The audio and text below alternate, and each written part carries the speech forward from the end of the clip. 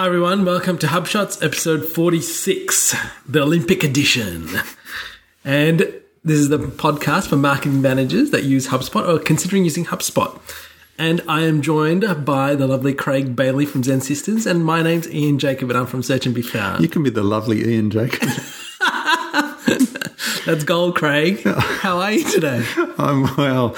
We're recording on Monday, 8th of August 2016, and that means there's only 91 days to inbound. That's right. So probably getting close to 80 by the time this gets out. That's right. But still pretty good, isn't it? Did you see they announced who the comedian is this year? Last year it was Amy Schumer. This year it's Ali Wong. Have you heard Ali? Yeah, we saw one of her specials on Netflix, I think it was, a couple of weeks ago, maybe a month or two ago. Actually, she's really funny. It's really funny. I thought it was fantastic. Okay. Well, I am looking forward to that. So that's at Inbound Rocks, right? Yeah, which I was listening to Marcus and George on the Hubcast, and they were saying they should rename it to Inbound Laughs. Yeah, I don't know if it's much more appropriate. I don't know if that is actually what they're going to do, but yeah, Inbound Laughs. So yeah.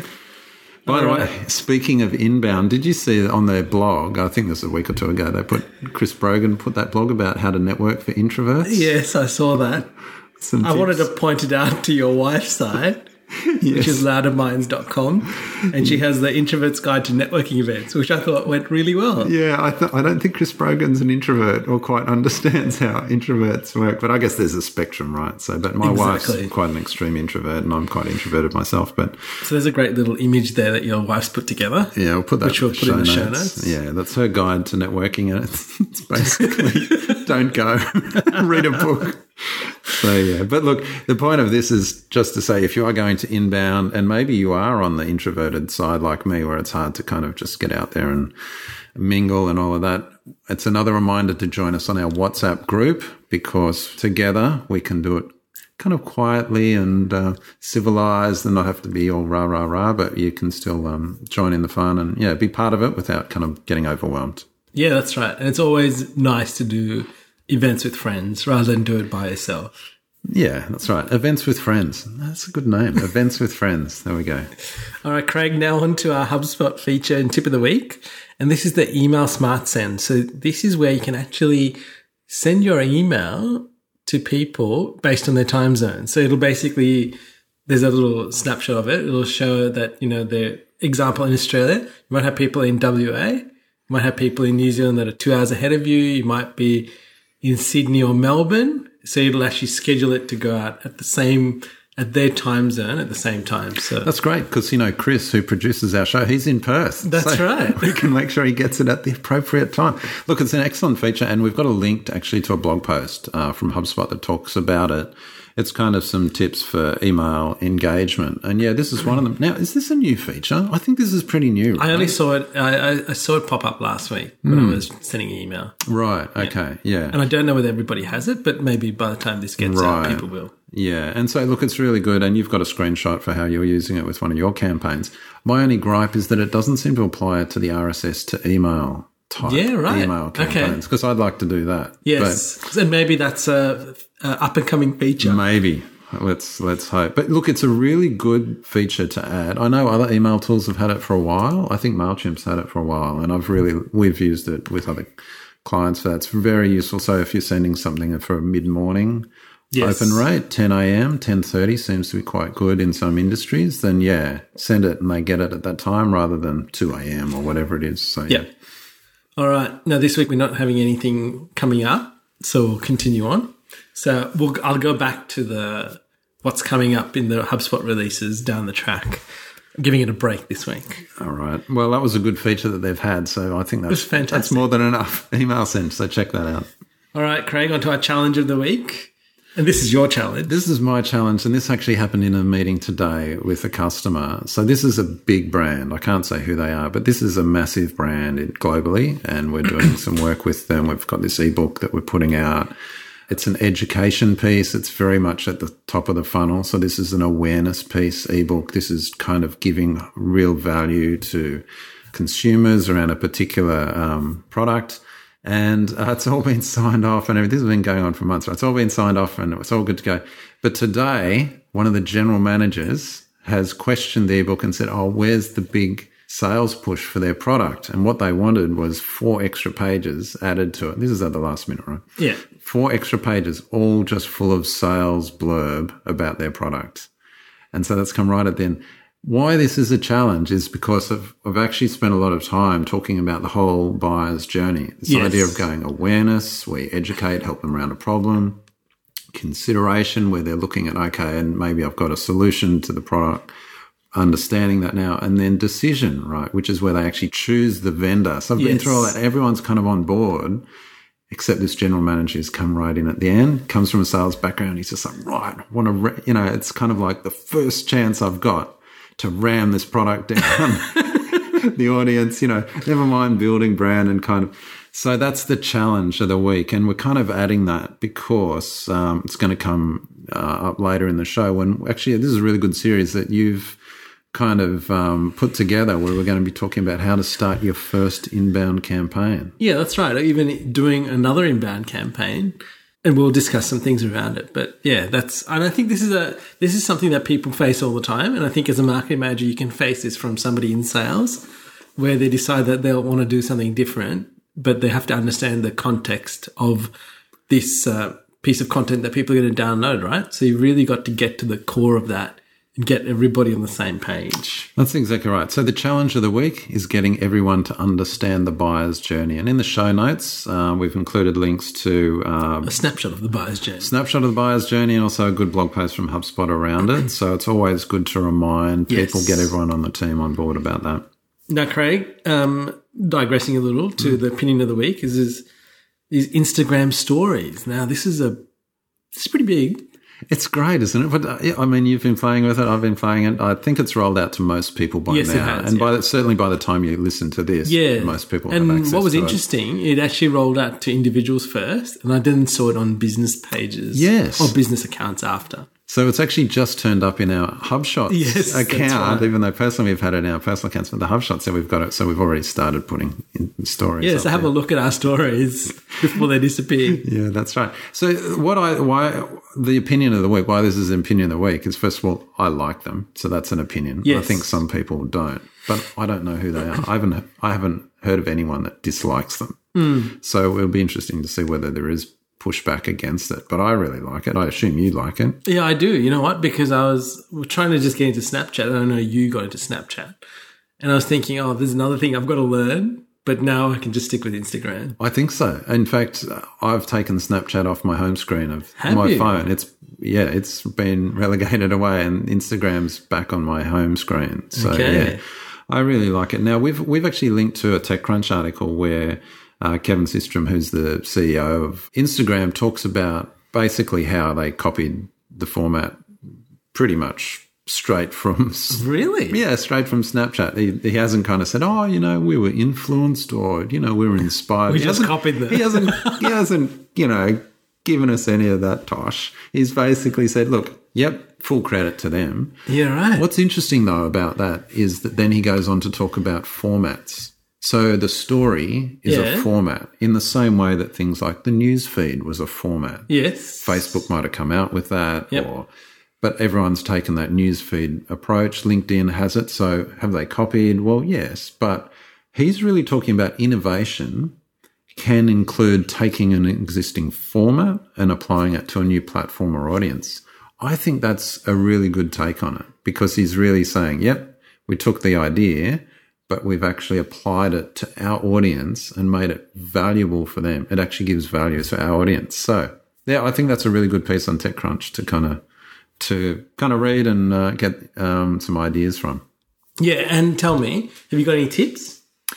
Well, let's go on to our general tip of the week. Here's a great tip for Instagram stories, right? Okay, 1 second. Yeah. Let me just do a story on this. So you're doing story as we record this? Yeah, that's right. So if you actually... Let's do an Instagram story. Let me swipe right. Okay, so that Ready? is... Yeah.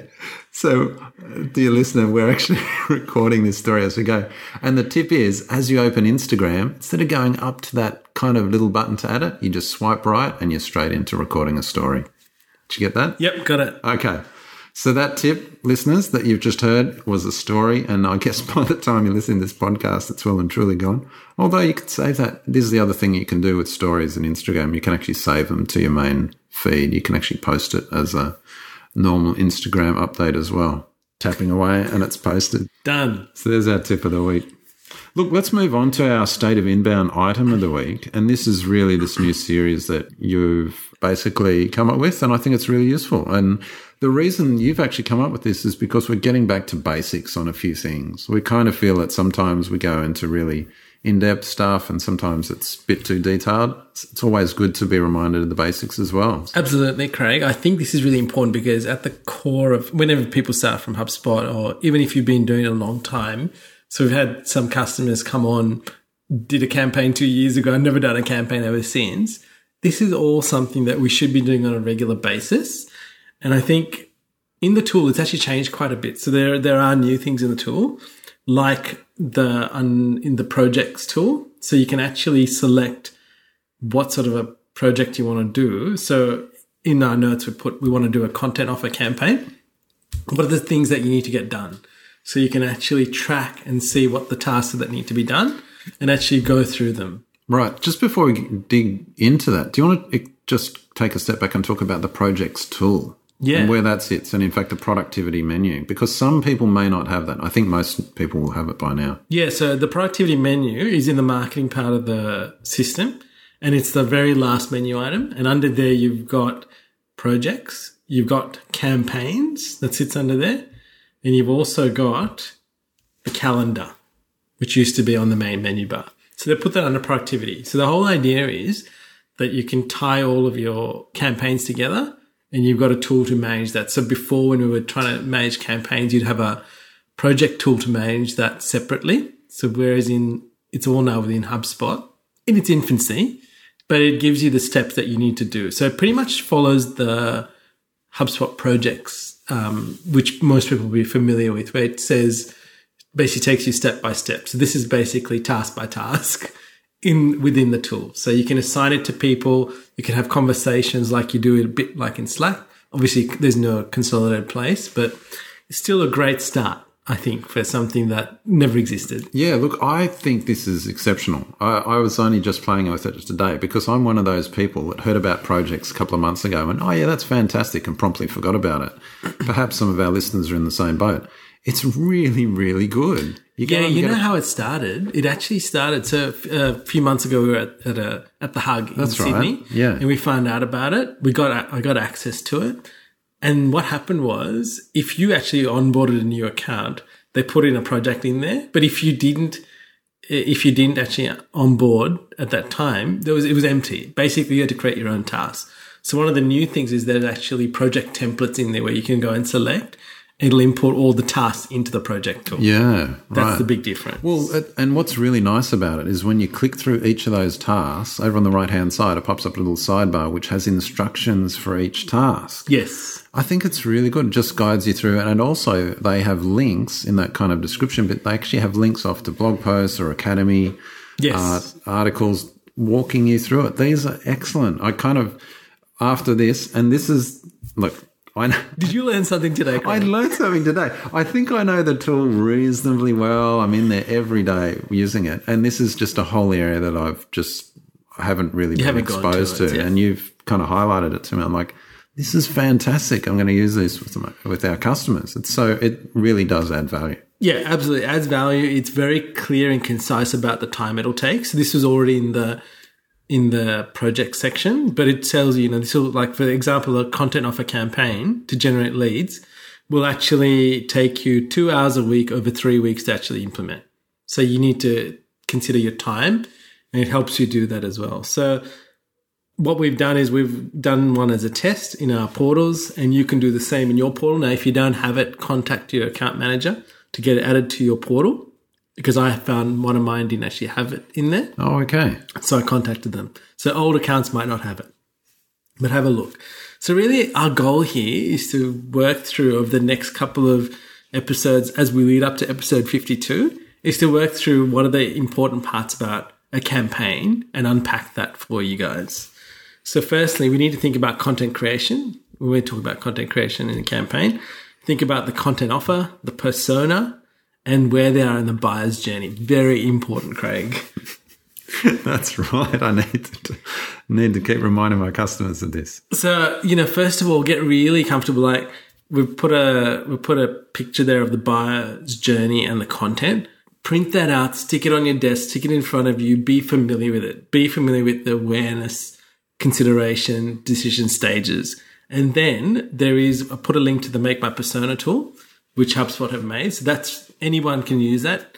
Give that to your customers, your clients, anybody you want to. But that will really help you go through and actually formulate who this person you're talking to. And people never do this because they always start off by saying, who do I sell my product to? Everybody that cycles. That was what I got the other day. I'm like, hang on, I know a lot of people cycle, but who buys this particular product that we're selling? Okay, yes. We got people that ride in competitions. We got people that do mountain biking. Got people that do road cycling. And then as you start to drill down, you figure out there is a very particular person that buys this product. And so you basically build that picture of them. It's not everybody. It is actually a very specific person. I totally agree, and I'll give you an example I've had recently in the last 2 weeks. Actually, we're redesigning big B2B technology site. We've been going through homepage designs, things like that. What we did is we called out a few industries that they specifically deal with, actually their main industries. Yep. We were in the design meeting, and they actually said to us, can you get rid of those references to specific industries because we don't want visitors thinking we might not apply to them or we only apply to those industries. We want people from all industries to know we can work with them. And I was just having one of those moments. I was like, wow.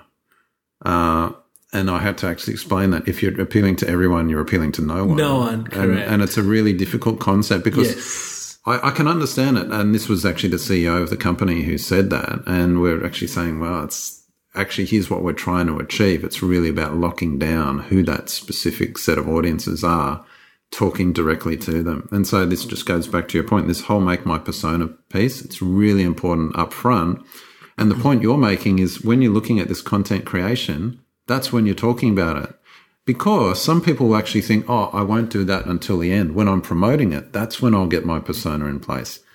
Well, it's kind of better than having no targeting, right? Yes. But actually what you're saying, and hopefully what our listeners will be understanding, you've really got to lock that down right at the start. Okay. Here's a HubSpot pro tip. Always map your content offer to your buyer personas and the buyer's journey stage. So do that. Nice screenshot we've got there too. So very handy. All right. On to our motivation of the week, Craig. And we've both done this week, a bit surprisingly. I know.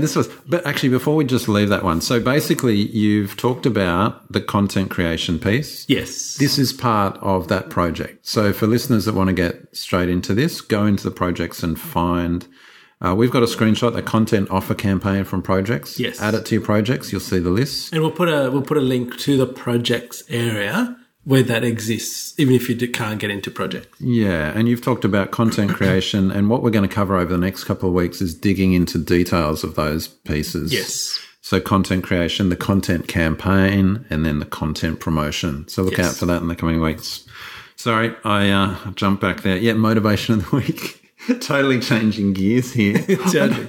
We were both saying what a great week it's been because we've both totally independently gone through and unsubscribed from tons and tons of newsletters and updates that we get. Unsubscribed and cleaned up from our inbox. Right. You went a step further than me and deleted out all the old stuff. I didn't actually do that. I actually spent probably 2 hours doing that on the weekend. Right. But you know what? It's been freeing. And you know very well. It's like we are trying to free up time to focus on the things that really matter. Yeah. And all of this other stuff doesn't matter. So there's the motivation. Go and do that. Unsubscribe from all your noisy newsletters and things that just, distract without providing value. That's right. Don't unsubscribe from HubShots, whatever you do. Absolutely not. All right, onto our resource of the week, Craig.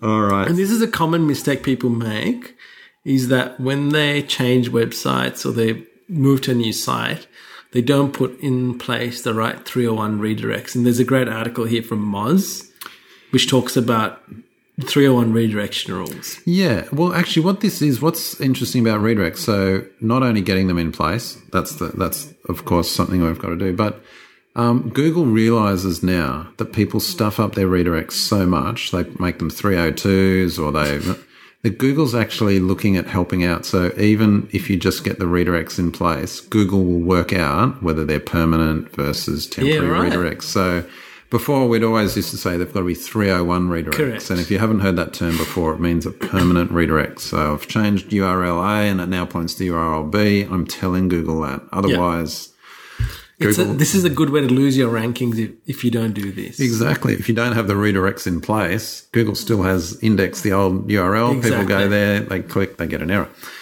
So what Google's doing now, and before also they used to remove a bit of the value of the passing on of the redirect. They're now actually saying Google will work out whether it should give full value so you don't lose any of that link equity. Yeah, right. So Google's getting smarter about it. I think that's really good, but it also means you've still got to get those redirects in place. Correct. But at least Google will help you out with the portion of them. All right, another thing that's happened in the week, and this is, again, Google related, is AdWords has expanded text ads. So you've got twice the amount of space for headlines and so on. You actually get up to 2 headlines now and 80 characters in the description. So it's actually a big change. So you know what? I was reading an article. You know what someone pointed out? The 2 headlines plus the description is equal to the same number of characters as a tweet. Oh, is that right? Yes, it's 140 characters apparently. Is that right? I could be wrong. Okay. But that's what I read. Okay, well, there you go. I wonder if that was intentional. So if you're running AdWords, here's a good opportunity to go and review your account, get whoever's looking after your AdWords to actually have a look at it. Because as I would say, most people are asleep at the wheel with this one, and this is your chance to take advantage of it. Because there will come a point, I think, in the next 8 to 12 weeks where you won't actually be able to create a standard text ad. Everything will be the new format. Yeah, you're right. In October, they're stopping that from. So they'll still maintain your old ads, but you won't actually be able to edit them or create new ones in the old format. But absolutely jump on it. You're totally right because, people won't act on this quickly. So we're actually going through all our customer accounts and quickly creating top. For the top ad groups, absolutely. We're just putting these expanded text stacks. That's exactly right. They give you more room. And I guess cynically we could say this is just all part of Google's goal to push any organic further down the page. I'm not going to disagree with that. I think that's probably true, right? But it's all about controlling more space on the page. Get your ads bigger and you control more of the space. All right, on to our podcast of the week, Craig. You know, we've mentioned Susie Daphnis and the Content Sells podcast before, probably 20 episodes or so ago. But I've been catching up on some of theirs. Their latest episode, 34, all about content planning. I thought it was perfect for listeners to remind them of, because it's all about how to plan out your content strategy and a plan for your site. They talk through it really well. I love how they talk about it realistically and talk about some of their own experiences. So that's another great podcast to listen to and get great tips. Very motivating too. All right, I'll have to have a listen to that. Yep. And finally, our app of the week, Craig, is Instagram. I should take a story of you talking. Post that live. Anyway, so there's tons of things. Look, we'd love your thoughts and comments on the show, whether it's been valuable. Hit us up with a tweet or a comment. Let us know and join our WhatsApp group as well. Yeah, and we'd love to know if this series is going to be of benefit to you as we lead up to our 1-year anniversary at episode 52 before we head to Inbound this year. Craig, it's been a lovely evening talking to you. Lovely's the word. Go for gold, I say, Australia. Until next time. All right, Ian. Catch you later. See you, Craig. Thank you for listening to this episode of HubShots. For show notes, resources, HubSpot news, including practical strategies you can implement, visit us at hubshots.com.